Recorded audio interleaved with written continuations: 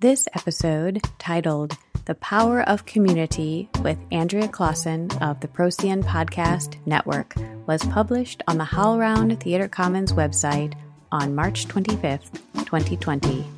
Please see the link in the show notes to read the transcript.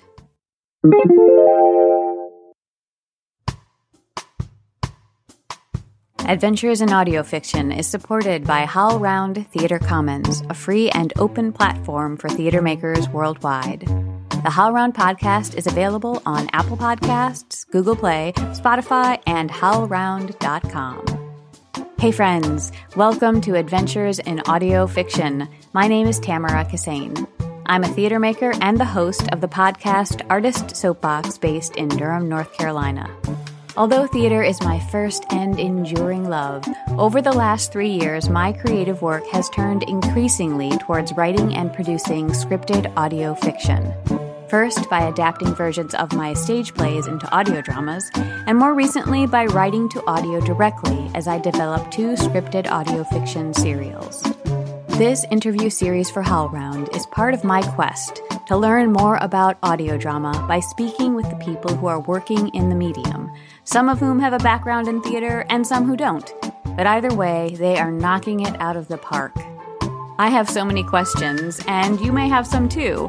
As theater artists, what can we learn from audio fiction creators? What skills can we leverage to create powerful audio work? What do we need to learn? Is scripted audio fiction an evolution of a theatrical form, or is it its own distinct and discrete form altogether? In this episode, you'll hear from Andrea Clausen of the Procyon Podcast Network. Started in November 2016, the Procyon Podcast Network began as the brainchild of several fans who said, "But what if we were making the content?"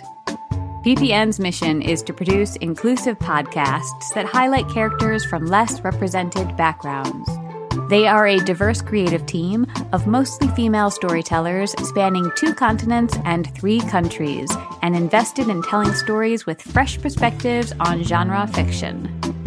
Andrea and I discuss the formation of the network and how it works, their Rocket Booster program to support new audio fiction creators, the peculiarities of writing and producing for audio, fan fiction, and the upcoming release of her audio serial, Me and a You. Andrea Clausen is a recovering former newspaper reporter based in British Columbia, Canada. Her interests include knitting, trashy mystery novels, and trying to convince other people Canadian history is interesting, and also pretty gross a lot of the time. Her fiction podcasting work includes the sci-fi mystery Station to Station and Me and a You, a queer fandom romance set for release on the Procyon Podcast Network this summer. You can find her on Twitter at Andrea This Week. And one more thing. On the evening of our interview, the online recording system that we were using crashed pretty definitively, and Andrea was nice enough to wait for me to rig something up so I could call her on her cell phone. If you hear extra scratchy sounds, then that is why.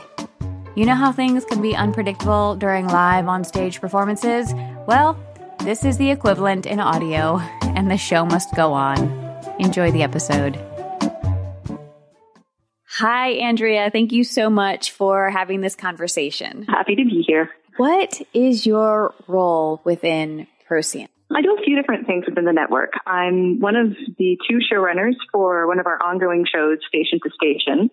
I am sort of our chief administrator, I guess you'd call it, for Rocket Booster, which is our sort of community give back program. And I am the showrunner for our new show launching later this year, Me and a You. And also the person who really cares about agendas at meetings. I bet everyone values you highly for many reasons, but that's probably one of them. I mean, until I follow up with them. So here are your action items. Yeah, right. Can you talk a little bit about your background and why the podcast medium suits you? I come to audio drama from a couple of different prongs.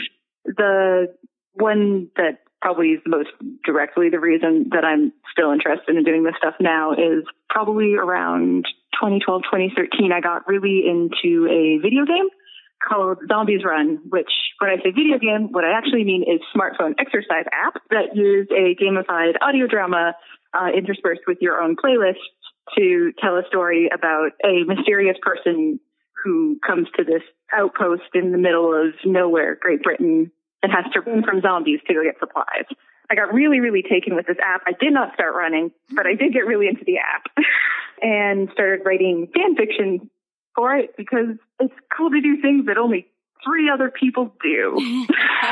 That is very specific, I will say. Writing fan fiction for that app, that's like really niche. I knew the names of not every other fan of the game, but it sure felt like it sometimes, factoring the first season of that app. Anyway, because it was still just starting out, their creator fan barrier wasn't very thick, and I ended up getting contacted by the head writer of the app, who was looking for more people to do scripts for their next season, asked me to do a spec script. I had never written a script before. I had certainly never written for like an audio-only medium before, but I really, really enjoyed it. And that was my sort of introduction to the format, which I think really clicked for me because of the other part of my background, which is that I was, for a very, very long time, a journalist. And the big part of journalism is just really, really hanging on what people say and what people don't say when they say things and how they say things and what that reveals about them that they don't realize they're saying when they say things. And so you get really interested in dialogue and word choice and how people talk. And to have a medium that was mostly focused on that was really, really interesting to me, but also came pretty naturally because I'd always been really interested in how people speak. So between those two things, it's something about it I just always really pleases me in a way that all of the prose writing I'd done before didn't quite ever hit. Did the people who eventually formed the podcast network, were those people associated with the zombie app as well? A few of them are other people who were writing fanfic with me back. One of them is a person who I have known almost since like the days of, there are 6 of us, we are Legion. Phoebe Siders, who is one of the showrunners for Under Pressure, and I have been friends that long, which is sort of terrifying, honestly. And a lot of the other people I met through sort of fandom activity with that show, Jeff Bess, who does Starship Iris, wrote fanfic for Zombies Run at one point. Alex Yun is a mutual friend of one of them, as is Margaret Clark, who's the other showrunner for Under Pressure.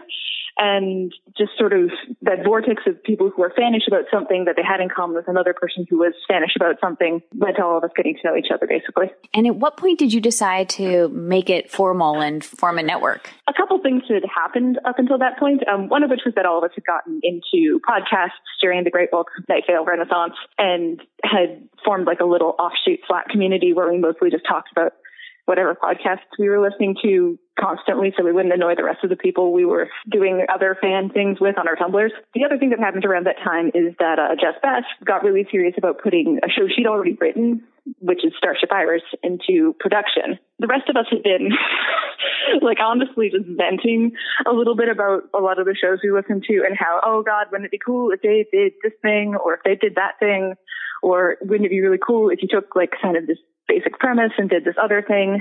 And I had actually come up with a couple of ideas that we really, really liked. And so when Jess was like, hey, I'm doing this thing, I think it just kind of made the idea more plausible for the rest of us, since it's really, really hard to podcast completely in a silo.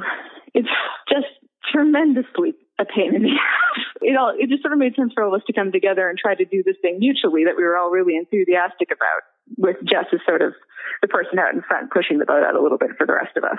So you started in 2016 as a team, and you're looking at, I guess, 4 years coming up. What are the benefits of doing this as a team as opposed to as an individual creator? A lot of it, I think, is just having, especially for us, because we aren't the most monetized network. We don't do a lot of the like ad read monetization pieces that some of the more established networks do. A lot of what it is for us is just having other people who are there for the pieces that are not fun and you can't escape because you have to do them or the show does not get done. So like your admin stuff, your HR stuff, your, oh my God, I have crippling doubt stuff, which is a big one not to be discounted. And just to be able to have somebody who can lend a hand when you can't do the thing, but the thing needs to happen, or you can't do this particular thing because you need to do this other thing. And just having those people there behind the scenes who you can come talk to and can come ask for help to is, I think, the only way any of us would ever still be trying to do this. the mutual support and the different types of skill sets, and happily people get busy at different times in their lives. And so sometimes when life gets really full, if other people can step in to fill up the gaps, then things can continue to keep moving forward. But if you have to row the boat yourself, then it just takes a lot longer, in my experience, to get anywhere.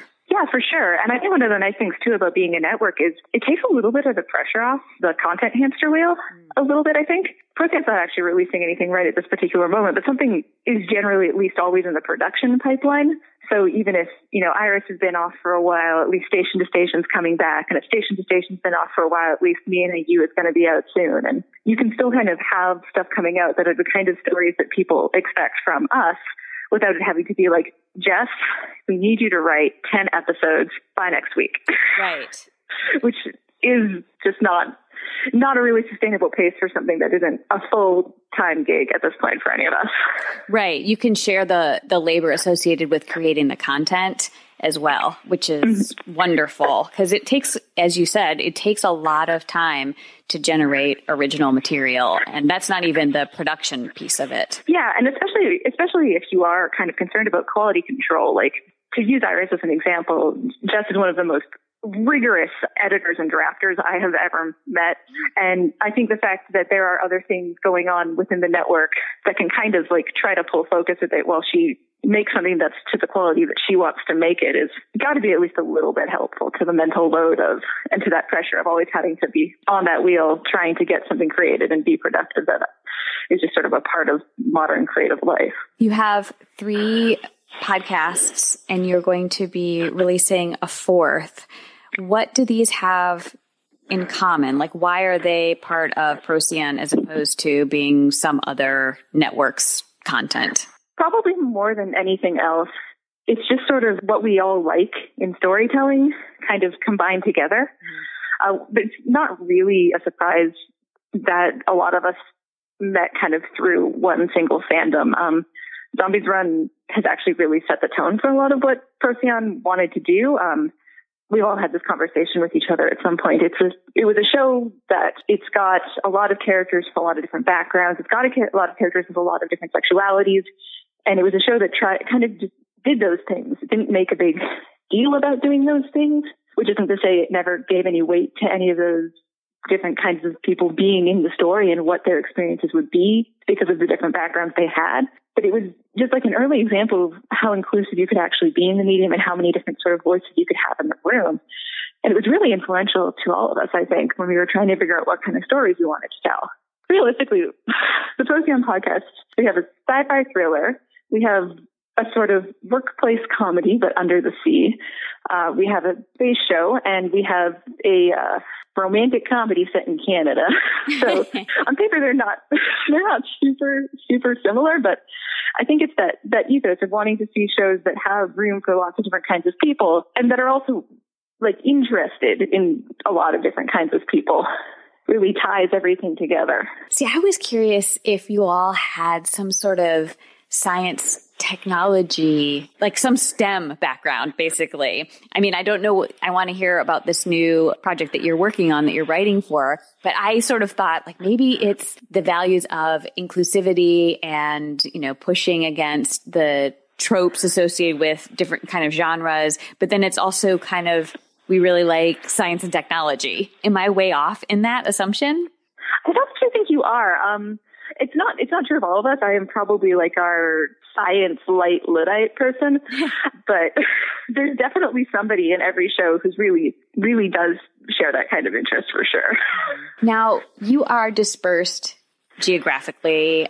Your team of 7 is spread across 2 continents and 3 countries. How do you making that work? 8/7 Central, usually all of us are awake. That was a big part of it, is figuring out one time where when we do want to have network meetings, everybody's up. Not everybody's like really coherent, but everybody is up. And then the other big piece is just technology makes this stuff so much easier than it would have been even like 5 years ago. Having things like Slack channels, having things like Google Docs where you can have ongoing collaboration over the course of long periods of time is just so vital to doing something where you can't really even live talk to each other very often in a lot of cases, especially Alex and I make Station to Station together, and I'm in British Columbia and Alex is in Hong Kong, and our time zone difference is something like 15 hours, I want to say. And I think and that changes too depending on whether or not we're in daylight savings time. It's great. It's not a whole thing at all. But it really is. It's like finding the tools that let you do that kind of collaboration. And then a lot of it is trust. Being able to just like know that people will show up at the times that you can work together, and that when you guys are awake at your different times of day, you'll do the things that you said you were going to do, and just always counting on the other people to do what needs to be done to move the project forward. And a lot of it is figuring out what that is up front too. That's a big piece. So do you record where the showrunner lives, or how do you do the actual production piece? Yeah, we're 100% remote. So all of our actors are doing their own recording, and then they shoot the files to us to edit. So thankfully we're not relying on my internet connection. I sometimes like jokingly call myself a fake podcaster because I almost never record audio. But you're going to be doing a whole lot of at least working with the audio files coming up. Is that right? With your new piece. Can you talk about that? So Me and AU was basically, it's a couple of different things. It was one, it's a story I've wanted to tell for a long, long time. But it was also me deciding that if I should try wearing all of the hats for once, just to build some skills that I don't have, because I'm not the person who edits the audio for Station to Station. So Audacity mostly kind of puzzles and terrifies me, or at least it did. I'm getting better. Yeah, I wanted to try to learn to do more of that stuff so that I'd have a better understanding for future projects, and for also just when I'm writing for other people's audio design. But the goal was that originally I was writing something that would be pretty simple to sound design. Nobody has feet. Nobody has footsteps. Right. They float. Do they float? Yes, they float. If no one's feet are ever discussed, canonically, who knows if they're there? And it's only 6 characters, and it's a very limited number of settings that we keep going back to over and over. And I was trying to put like these real constraints around it so it would be easy for myself. And then I sound designed the most ambitious action scene I've ever written for a mini episode at the end of the season. So we'll see how things are by the time I get there. So you are writing, directing, producing, sound designing this. That's a lot. Yeah, it's making me think about a lot of stuff that I had not realized I had taken for granted that Alex was thinking about on Station to Station. My life is held together by notebooks, Google Docs, and Google Sheets at the moment to a frankly terrifying degree, but it's been a really interesting learning experience, and I think it's going to be really good for the next round of consults we do with Rocket Booster, because, oh man, I have a lot more advice to give totally solo podcasters now that I've walked a few miles. So let's talk about Rocket Booster, and then we can also kind of fold in some of the advice that you would give and talk more about Me and AU. What is Rocket Booster, and what was the genesis? Why did this come about? So Rocket Booster is, right now it's kind of twice yearly. I think we're still sort of working that piece out, but it's a script consulting program for emerging audio fiction creators who are fairly early in the process of writing their first solo show. The idea is that if you have about 3 scripts, you tell us a little bit about what your production is, you submit your scripts, you give us some stuff that you'd like feedback on. We read them over, we give you script notes, and then we sit down for about an hour over Skype and kind of do a one-on-one consultation with one of us. The whole idea kind of came out of these conversations that were happening in the audio drama community about trying to figure out what you could do to help out new creators who were coming to the space, maybe with no theater background or no writing background or no audio background. And like, what kind of leg up can you try to give these people in the community? And I personally suck at asking for help. It's something I've really had to work on as a person who is an adult. I don't historically delegate super well. I don't like saying I don't know how to do things. And I don't think that's super uncommon. But also, even if you want to ask for help, asking for help can be really tough. If you have any sort of imposter syndrome, or you just feel sort of like an outsider in a space. And so what the goal with Rocket Booster was essentially is to be like, here is an avenue, a really structured avenue where you can come and ask for some help.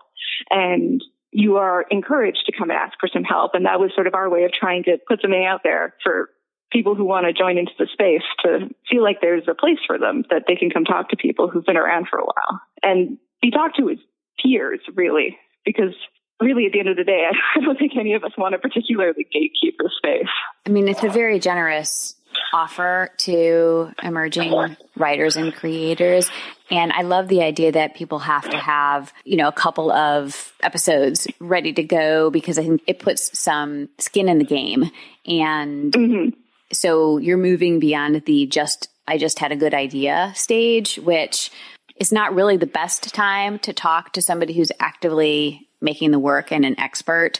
I just had a good idea. That's when you talk to your friends, but then when you reach out to actually have somebody kind of mentor you and give you some advice, you need to have something to show them that they can react to. Otherwise, I think sometimes it verges on wasting that person's time. Yeah. And we actually talked a lot about, what's the right kind of number to shoot for people to at least have to meet before, we actually have enough material to give them something useful back, and they have enough material that we feel like they're committed to an idea. And for me, about 3 episodes or 3 chapters of something is the point where I've wasted enough of my own time that I kind of care about it. So it felt like kind of a good benchmark to me for where to encourage people to get to before they sought out a consultation. Right. You can kind of see if it has legs, because the first one is kind of a pilot, and it's the second one that actually sets your real trajectory. So you have to know if it's going to be a thing or if it was just a one-off, 15 minutes of a good idea. Yeah, right. And I mean, I've had many 15 minutes of a good idea that do not survive past that, or I would have written a lot more mystery podcasts. Is that going to be the one after this one? Is your next cheesy mystery or scary mystery podcast? Listen, all I will say is coming 2022, I'm going to call it Deadbeat. It's set at a farmer's market. I'm here for that. I'm ready. So what are some of the challenges that the Rocket Booster participants are facing, other than just feeling kind of perhaps alone in this? What are they coming to you with? Some stuff that people have said is the challenge of translating stuff that used to be prose into audio is obviously a big one, because often you have sort of a baby project that's gone through a couple of mediums before you get to the one that's actually going to work for it. So that's a big one. Letting go of stuff like people's specific body language, people's specific non-essential placement in rooms, stuff like that is a big piece to kind of get through when you're doing your first audio drama. I would say another one is episodic plotting. Is one that I had some really interesting conversations with one of our consults last time, because it's super different than doing a novel, right? You really do have to get that beginning, middle, end structure in a satisfying way in a podcast episode in a way you don't really have to in a novel chapter. Mm-hmm. And then the other one is some of that early pre-production structure stuff is the big one I would say that comes up. How do I start thinking about casting? When should I cast versus when I'm writing? How do I start thinking about finding people, all of those moving pieces that start to happen, but that aren't deep into production yet. So I want to walk back a little bit and touch on this translate to audio piece, because as you know, I'm a playwright and I've already tried to adapt 2 stage plays into audio dramas. And then I'm now just writing straight to audio without kind of doing that intermediate step of putting it on the stage, because I've realized that they're very different creatures. And to set up an arc that's 70 to 90 minutes where people are seated in their seats and they're experiencing that whole thing kind of in one chunk is really different than writing a series of 15-minute episodes over the course of a season. You're kind of looking at these little bunny hop arcs, and then this really big arc over the top of it. And so there's been a lot of me kind of getting my mind around the ways that I need to approach this. So can you talk a little bit more about other things that people bump up against? You said that prose into audio can be a little bit tricky, but are there other things that people are running up against when they're trying to make this translation? I think some of it is just not being used to the idea of writing soundscaping, which is something that is, I still struggle with it sometimes. I will look at my own scripts and go, I have no idea what I thought was going to happen with that sound cue. But I think one of the things when I was working on Zombie's Run, that got instituted because a lot of us were new to audio is that we had to spell out what things would sound like. Like you couldn't say, for instance, a giant squid slaps against the side of a boat. You had to go in and you had to specifically say, well, what does that sound? What does that actually sound like? What can we actually give a sound designer that they can action? I think what that person came up with was something about liver, which is horrifying, but really tracks. Mm-hmm. And that was like sort of the first one for me, and starting to think about how do you write for sound a little bit better. But it's also just like, what's going on in the background of your scenes all the time? Is there a room tone that's important? Is it really important that they're in a big space and far away from each other? Is it really important that we feel like really close and boxed in with them? Is it really important that your characters make nonverbal noises?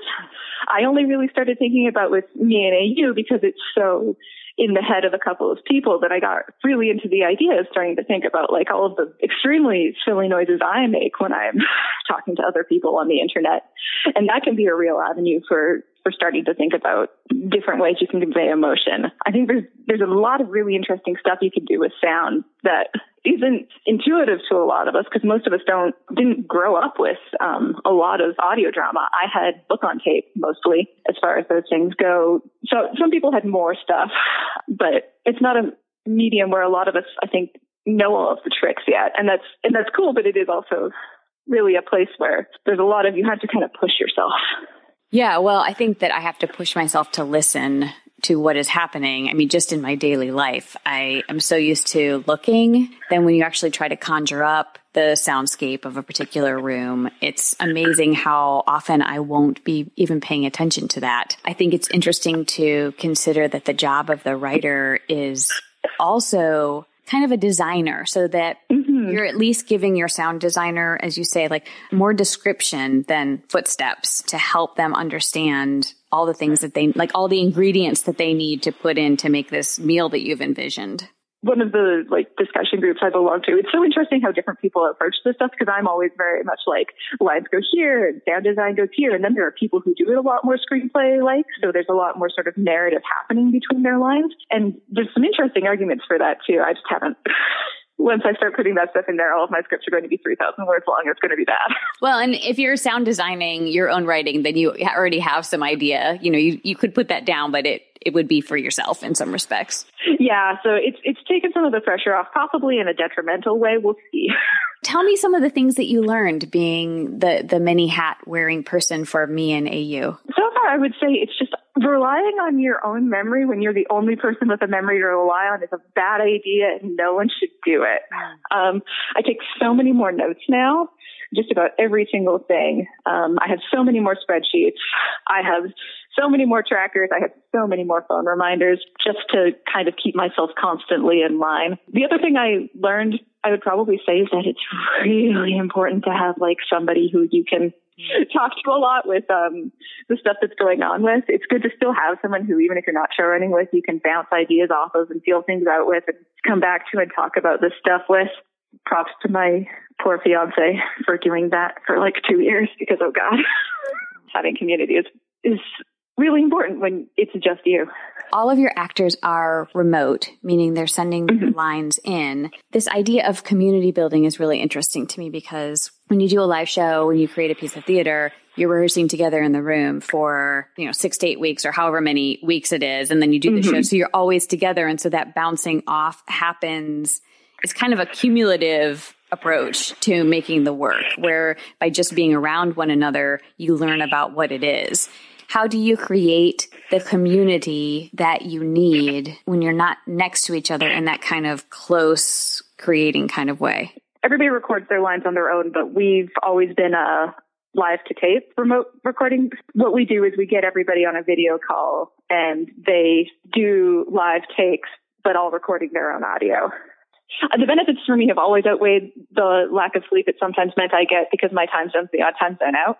It can be kind of a scheduling nightmare, but it really is nice if you can make it work for everybody, because it just gives you so much more energy, and it does start to create some of that community. One of the things that, particularly for me and AU, because it's a show that's really about very strong friendships and very strong feelings, is that I always kind of try to build in a 15-minute buffer where we all just talk for a little bit about how our days are going and how bad the weather is in whatever part of Canada everybody is in, or tell the token Americans some fun Canadian facts that are usually true. And just to kind of get everybody comfortable with each other so that we do feel a little bit more like we're not strangers. We held a company meeting before we started the season where everybody just went around and talked about one thing that they were super nerdy for. And just some little icebreakers like that, I think, really go a long way to trying to promote some of that sense of community. I haven't done it so much for this show, but for Station to Station, we also have a cast Slack, which is pretty common in a lot of indie audio drama, where people can just go and post stuff, and it's not always that show related. You can just kind of chat and get to know people. There are ways you can do it. It's definitely more challenging, especially when people are realistically not in geographical situations where they're very likely to ever meet. But you can start to create some of that community. And I think this is where actually, again, people who have some of that fan background end up having a little bit of an advantage, because so much of like being in internet fandom is about making these deep friendships with people who live on like the other side of the country. So you kind of naturally get used to it. I want to read something that you wrote, which I think relates to that. When we were emailing prior to this, I'm going to quote you. Your quote is, "One of the other things in the background of our network is that we're also people who are active in transformative works fandom." Fanfic, basically. And I have some thoughts on why that background can end up making audio really appealing as a fiction medium. So I have to admit that I did not know what transformative works fandom was, and I had to look that up. So tell me what your thoughts are about all of this, in addition to what you just said. Okay, so the thing is actually that people who write fanfic tend to be incredibly good at nailing different speaking styles and different prose styles. If you look at the same writer writing for like this TV show versus this film versus this period piece, the level of like sort of style shift and dialogue mimicry and stuff that people pull off in fandom on a regular basis is pretty astonishing. And I think that those are skills that really translate well across to audio drama, where you need to really have really different idiolects and really different kind of speaking styles to help people sort of follow that this character is distinct from this character. So they're attuned to the specificity of the different voices and styles already. Yeah. A lot of nailing what people in fandom kind of call in character is really just sort of getting those speaking styles and how much some people hold back versus keep in of different characters. Oh, that's super interesting. I never would have thought of that, but it makes total sense. What do you hope that Rocket Booster does for these participants? This was your first year. 2019 was the first year that you offered it? Yep. And what do you hope they'll be doing in 2020? I really hope that we see some shows get made. I know it's a long process. 2020 honestly might be optimistic, because I certainly took like a couple of years to get to where I am as far as production goes on my current thing. But moving a step like down the timeline from that, I just really hope it makes these people feel enthusiastic about their projects and feel enthusiastic about creating stuff in this medium. Even if they never make anything, even if they don't make this specific thing, if this is just an opportunity to learn something and to go on and sort of take that learning to make another thing in a little bit. I just like audio drama a lot, and I like what it offers people so much. And the more I think that we can make other people feel like this is a space for them, the better it's going to be for all of us in terms of the stories we get to hear and the quality of people we get to work with as colleagues. So people understand, what kind of a timeline have you been working with for Me and AU, just so that people understand like what kind of start to finish, what that might look like? Sure. And I was pretty slow because I moved countries at one point in the middle of it. So I started writing it in April of 2018 when I briefly moved to California and was essentially kind of unemployed for 4 months. Just to also kind of make it clear that I had a lot more free time than the average person would. I wrote most of the show during that 4-month swing, moved back to Canada, failed to write the rest of the show until like December of that year, spent the rest of the winter and spring revising, started casting this past summer, and have been recording since about November. And we're about, give or take, halfway through recording. How many episodes will the first season have? It's going to have 15 episodes, period.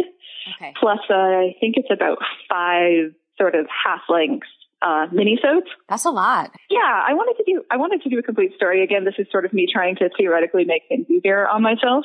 So tell something that I knew had a concrete ending, and also a concrete ending that I had reached, so I couldn't chicken out part of the way through and just sort of like stop writing it. Because the hardest part, oh my God, let me tell you, the hardest part of writing a romance is that at some point they have to actually get together. Right. And that is extremely nerve-wracking. So how did you approach writing a romance? Did you outline it? No, I just said that I didn't want to make this complicated for myself. So the show is about this girl named Kate who is home for the final summer before university, and she gets really into this television show, and then she meets someone else who's also a fan of this television show, and they have this real special connection, and slowly over the course of the season, they fall in love, and Kate realizes that she also has other friends that maybe like she could notice if she noticed anything other than the fact that she has like some self-pity and self-esteem problems. But also, because of that, I had to constantly keep afloat the plot of a fake television show. So a like sci-fi CW style ensemble fantasy sci-fi mystery show. What I ended up doing is I had a Google sheet, because I have a Google sheet for everything, that had all of the plot points I thought I wanted to hit for the main romance storyline, all of the plot points I thought I wanted to hit for each of the B plots, and the plot line for this fake television show, and also the potential plot lines that I might use to write fan fiction that would appear in the podcast about the fake TV show. Wow. And then I actually just made episodes by mix and matching. I would just go into my giant like spreadsheet of plot points and go, yeah, these all thematically kind of hold together, and I think I can get an episode out of them, and this does advance the plot, and then I would attempt to write that. Are they out of time order then, or did you just kind of like dump everything in there and then piece together the timeline? It's all in order. I tried to sort of keep a rough chronological order of each plot thread as I was dumping potential points in. I had to do a lot of revising. I also had another spreadsheet that was just a calendar to try to kind of like keep myself from getting unstuck in time about when the episodes were happening versus when the TV show was airing. Yeah, all that stuff is super complicated, and it feels like it's complicated in a way that's different than, again, from writing a theatrical script. It feels much more TV-like to me in some ways because of the style of like a series. You know, it's just a really different way of mapping things. I've never actually done something in that style before. I just desperately needed like somewhere to keep all of this different junk, and it's ended up being a format I really like, and I think I'll come back to again. If you really like are stuck on your plot, just like go dump like every single sort of plot point idea you can think about into a document, and then like go, oh, that one's compelling, and see what you get. Yeah, I like that. What else would you like to talk about? Is there anything that we missed? I don't think so. This is fun, though. I don't get to talk about audio drama enough, which is the other reason Rocket Booster exists, is that I just think this stuff is tremendously interesting, and I like excuses to like make other people talk about it with me.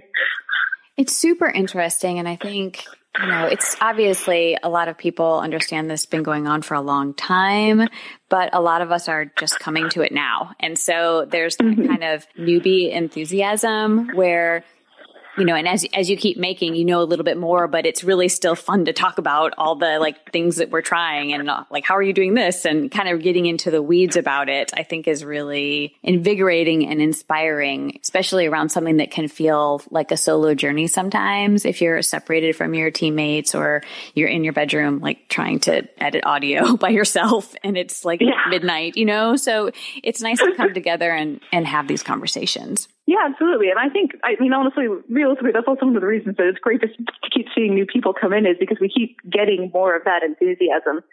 And I will hand it to people who've been around for a long time. I feel like there's a lot of people who are more established in audio drama who are really, really generous with their time and their willingness to explain stuff to you when you are completely at a loss. And it's something I've really appreciated about this medium myself. Well, thank you so much for this conversation. I'm really excited to hear me and AU in 2020. Fingers crossed.